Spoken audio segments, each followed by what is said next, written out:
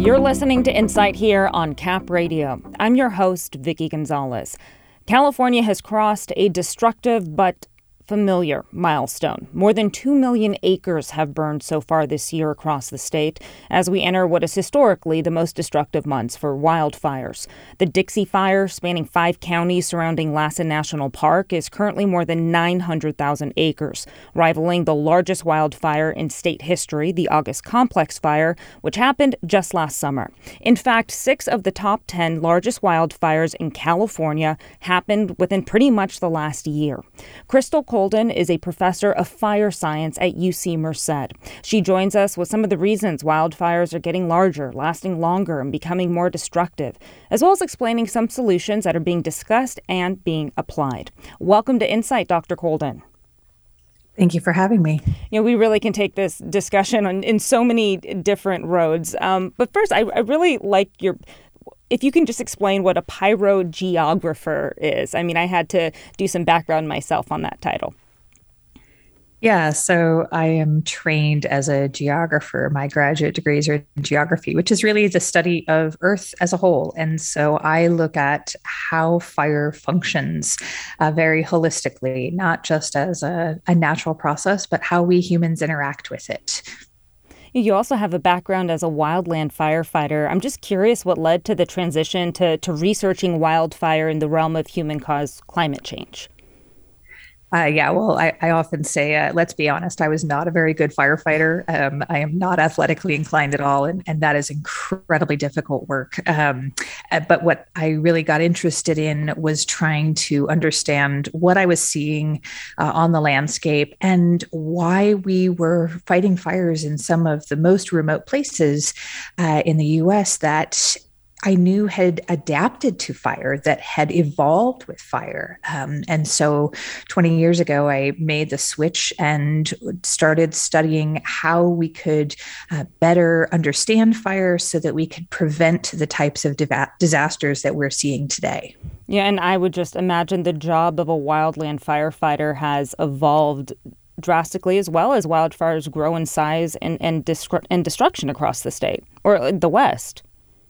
Absolutely. It's a job that used to be pretty well confined to only the peak wildfire season, mostly in midsummer, sometimes into later fall in places like Southern California. And it was also a job that was mostly in relatively rural and wilderness-like areas, particularly for Forest Service firefighters. They rarely actually had to worry about houses 20, 30 years ago.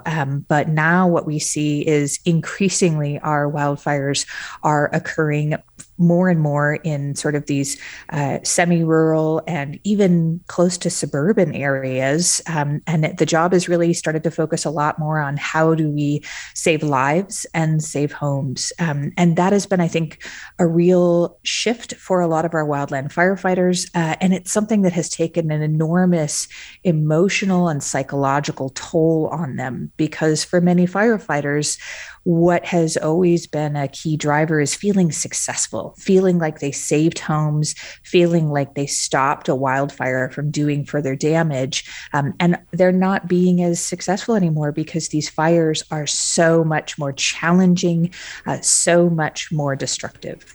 That's so important that you say that, because I'm just reminded of a conversation I had with a battalion chief about a month or two ago and learning that feeling like you have to lose sometimes. And that's so difficult as a firefighter, especially one with, I believe he's been a firefighter for 35 years. And so it's changed drastically.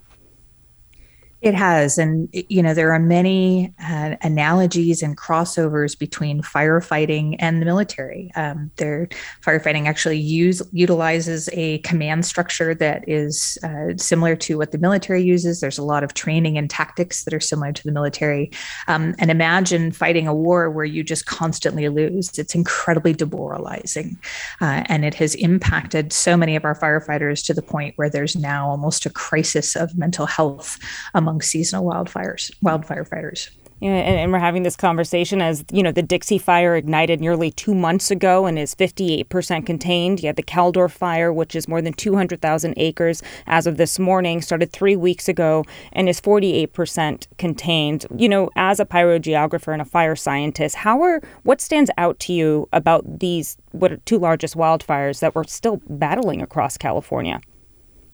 Yeah, what's been really noticeable about the fires this year, particularly the Dixie Fire and the Caldor Fire, is that they both burned up and over the top of the Sierra Nevada crest, which there had never been a modern fire that burned over an entire mountain range until last summer when the East Troublesome Fire burned over the Rockies in Colorado. And this year we had not just the first, but also the second large wildfire to burn up and over the Sierra Nevada crest, which when the Caldor Fire started, I myself didn't think it would actually make it up and over the top. And so it's been really sort of very interesting as a scientist to try and look at, okay, what are the factors that we're seeing that are helping this fire burn so rapidly and evade containment? And both of these fires have really been a challenge for firefighters, and the old tactics that used to work really successfully just aren't working anymore.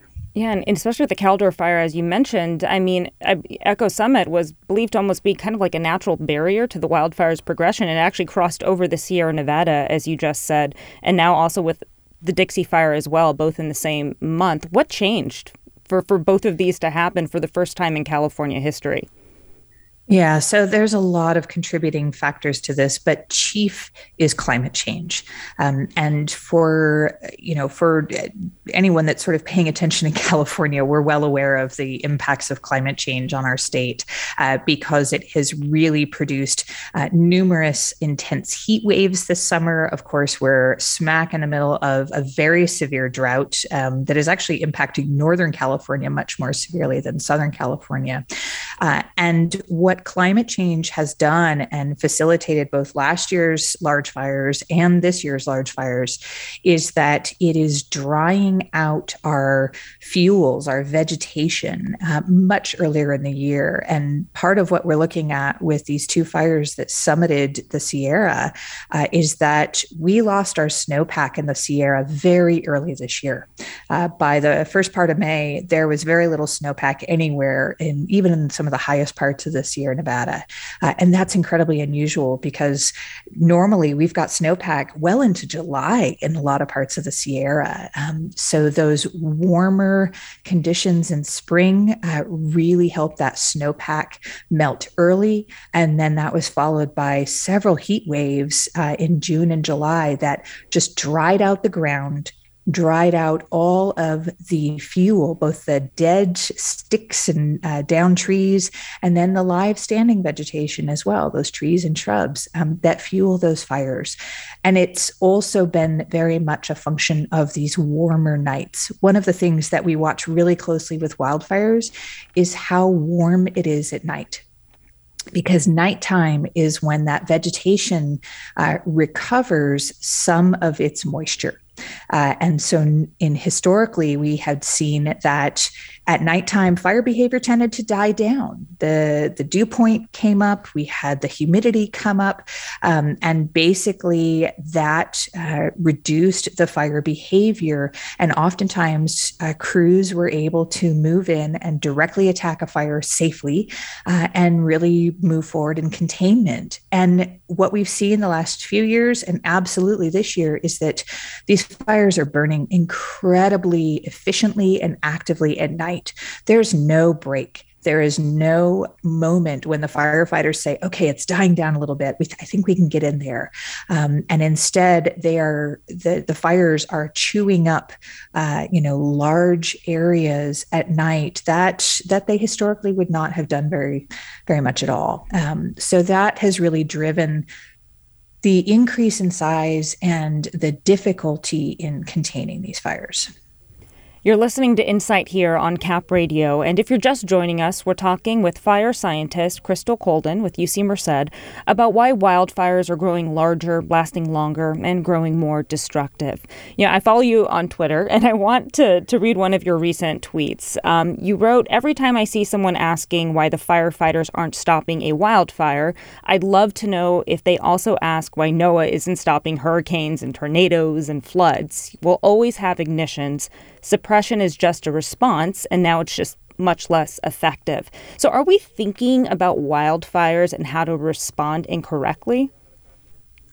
I believe we are. And the reason is very much historical. For over 100 years, the U.S. Forest Service, when it was a fledgling agency in 1910, basically said, okay, Congress, give us our budget, and our number one job is going to be to put out wildfires. And that legacy has basically brought us to this moment today where we still feel like we can control wildfire, right? And it's a function of wanting to control ignitions. And, what I think a lot of people don't necessarily understand is that we've actually gotten very good at reducing ignitions. The number of wildfire starts that used to happen from people throwing cigarettes out the window or having sparks come off of their machinery as they worked in the woods or leaving campfires burning when they left their campsite. We have really drastically reduced the number of ignitions. And in the last couple of years, we've actually been at all-time lows for number of wildfires that start. But most of those wildfires, we still put out very successfully when they're tiny. It's that very, very small percent that take off and grow large and are difficult to contain.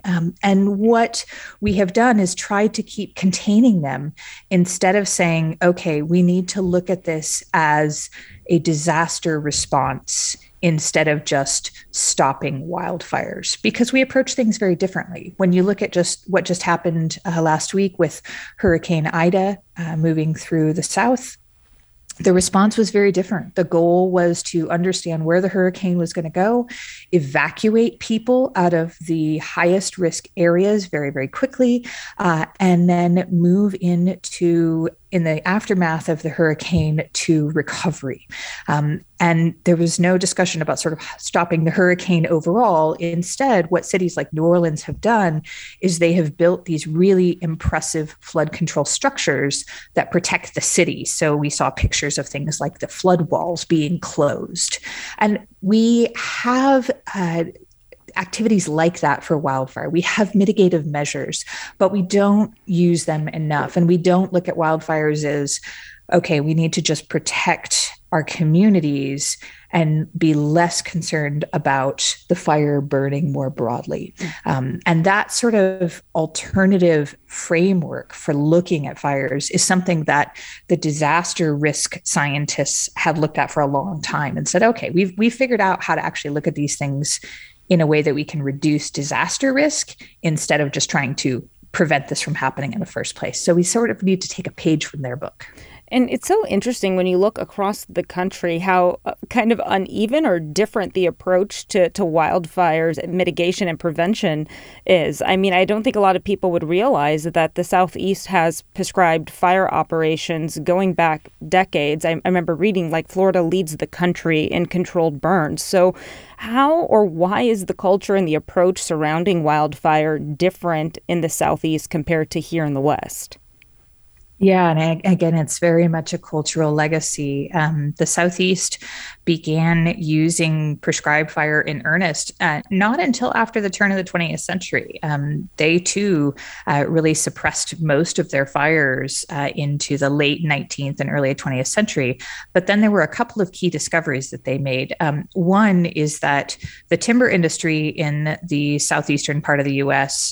Is highly dependent on a single species, and that species is called longleaf pine. And longleaf pine is actually surprisingly similar to our ubiquitous pine in California and the Sierra Nevada, which is our ponderosa pine.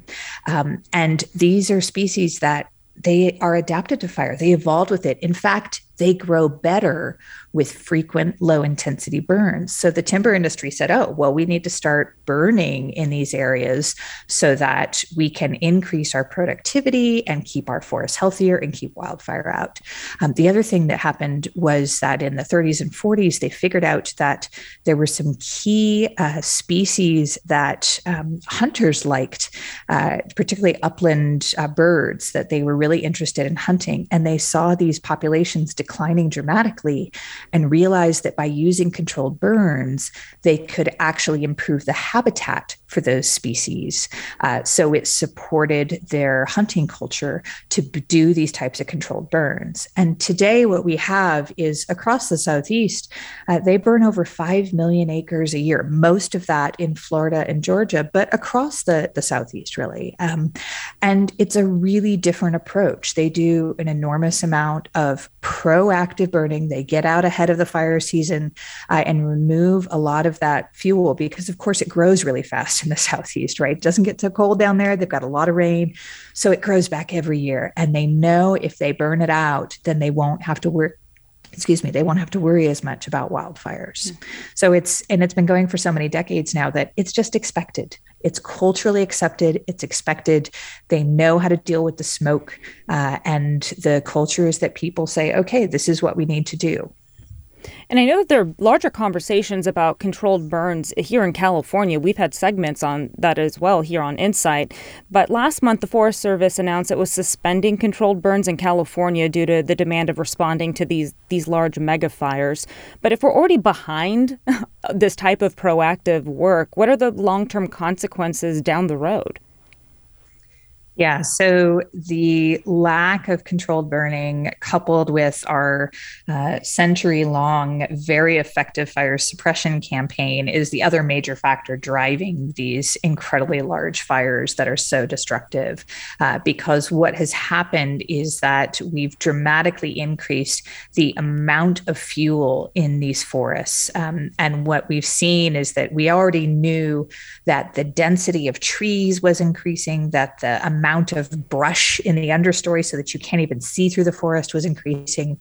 And with the drought, for the 5-year drought from 2012 to 2017, and then now we're back into another drought with incredible heat, it dries out all that fuel. It kills a lot of those trees, and it makes it so that there is a much higher, multiple times higher amount of fuel available in these forests. Essentially, instead of having the conditions for campfires, now we've got conditions for bonfires every single time a new fire starts, because there's just so much more fuel and it's so much drier and ready to burn. And so we're behind and we need to do more controlled burning. And it's sort of overcoming that lack of inertia in this area where we really need to stop and not worry so much about the fact that we're behind and just start burning and trying to change the culture, because there are a lot of discussions about why we can't do more burning, right? There's smoke issues. Oh, it's too dangerous. We can't do these sorts of things. But every time that we put barriers up and say we can't get this done, we're kicking the can down the road, and it's going to only just simply fuel another large destructive wildfire like the ones we've seen last summer and this summer. Yeah. And has the state taken a larger role a larger role when it comes to cultural burning, actually using, burning as a tool, and going alongside Native American tribes in our state? Yeah, so that's been a key challenge, is actually trying to figure out how to support and empower the indigenous people in our state who, have continued burning despite all of the challenges that they have faced over the last century and a half. And there are several tribes in the state that have very strong burning cultures and want to actually burn more. And they've run into a lot of barriers in terms of state policy and some of the challenges of differential land ownership, right? It's their homelands. They understand how to burn it, but But today it is technically under the ownership of the Forest Service or other types of private or state ownerships. Something that was really encouraging is that last week, the House passed two bills that are going to help solve this problem. They were already passed in the Senate. So now they are going to Governor Newsom's desk for signature. And we're all fingers crossed that he signs them very quickly. And both of these bills are specifically designed to facilitate more prescribed fire. Right. So allowing the state and the private citizens to do more prescribed fire without having to worry as much about the risk. And then also specifically to help empower more Indigenous burning. We know it works, right? This is a centuries or actually millennia old approach, Indigenous cultural fire, to keeping these forests healthy. And so we know it works, and that some of the barriers, the policy barriers, are being alleviated by these two bills. So it's really promising going forward, and it is really helping to change the culture because culture is a product of both ground up, what people see, what they're used to, and top down, how the state approaches this from a policy perspective. Yeah, another topic for debate is when it comes to WUI zones, wildland-urban interface zones, and individual responsibility. Should people be allowed to live in fire-prone places? Yeah, that's a question that a lot of people ask when they see houses burning in some of these really dense forest areas. And, people shouldn't even be able to live there. That would solve the problem, right? And the reality is that that is the type of question that, again, showcases how we look at fire very differently from other natural hazards. This is a state of 40 million people, and at least half of those 40 million people live on or near a large earthquake fault in San Francisco, in the whole Los Angeles, Southern California area. And those fault lines, when they've ruptured in the past, have been incredibly destructive, right? So why do we still allow people to live there and in fact build skyscrapers in these areas? Well, we figured out how to engineer mitigation measures, right? We understand how earthquakes function, and so we're able to mitigate that. People live along the coast of California, some of the most expensive real estate in the country, even though we get tsunamis and sea level rise is beginning to impact our coastal regions. And we're not suggesting that anyone moves away from there. We're saying, okay, we can engineer solutions. And we need to do the same for wildfire, because for so many people, in a state that has one of the highest costs of living in the country, where we already have a housing shortage that has produced a crisis in this state, suggesting that the people who have moved to a lot of these rural areas because they can't afford to live anywhere else, that they shouldn't be able to live there anymore, where are they going to go? That is sort of the challenge. And again, we have a large Indigenous population in this state that has already been removed from so much of their homelands. And they are the people also who live in these rural fire-prone areas. I, for one, don't find it very justified to suggest that Indigenous people be removed yet again from their homelands and not allowed to live there because, it's a fire-prone area, especially when they actually know how to mitigate a lot of that danger. So, fire is something that we can mitigate. There's a lot of elements of natural disasters that are tough to mitigate. But because fire requires fuel, and its behavior changes when we modify those fuels, we can actually figure out how to mitigate wildfire disasters successfully so that we can continue living in the places that people have lived for centuries and millennia. Well, finally, before I let you go, Crystal, what are you focusing on in the weeks and months ahead? I mean, we're still in wildfire season, which is pretty much year-round now. Yeah, so my group at UC Merced is really working on this issue of vulnerable populations, because one of the things that has really been demonstrated in the last 10 years, particularly that we never saw in earlier decades, is that now we've got fire fatalities, right? And then the great tragedy of the 2018 Camp Fire, 85 people dead, that is the sort of thing that we don't want to see again. And most of the people that were killed were vulnerable, right? They were either elderly or disabled or older people that just didn't have a means of evacuating from that fire quickly. And that's a vulnerable population. And so part of what we're really understanding now is how do we specifically focus on supporting those most vulnerable populations so that they are not dying at a higher rate, or preferably not dying at all in wildfires, but so that they have the resources to mitigate through some of the social support systems that we can enact. Crystal, thanks so much for spending time with us this morning.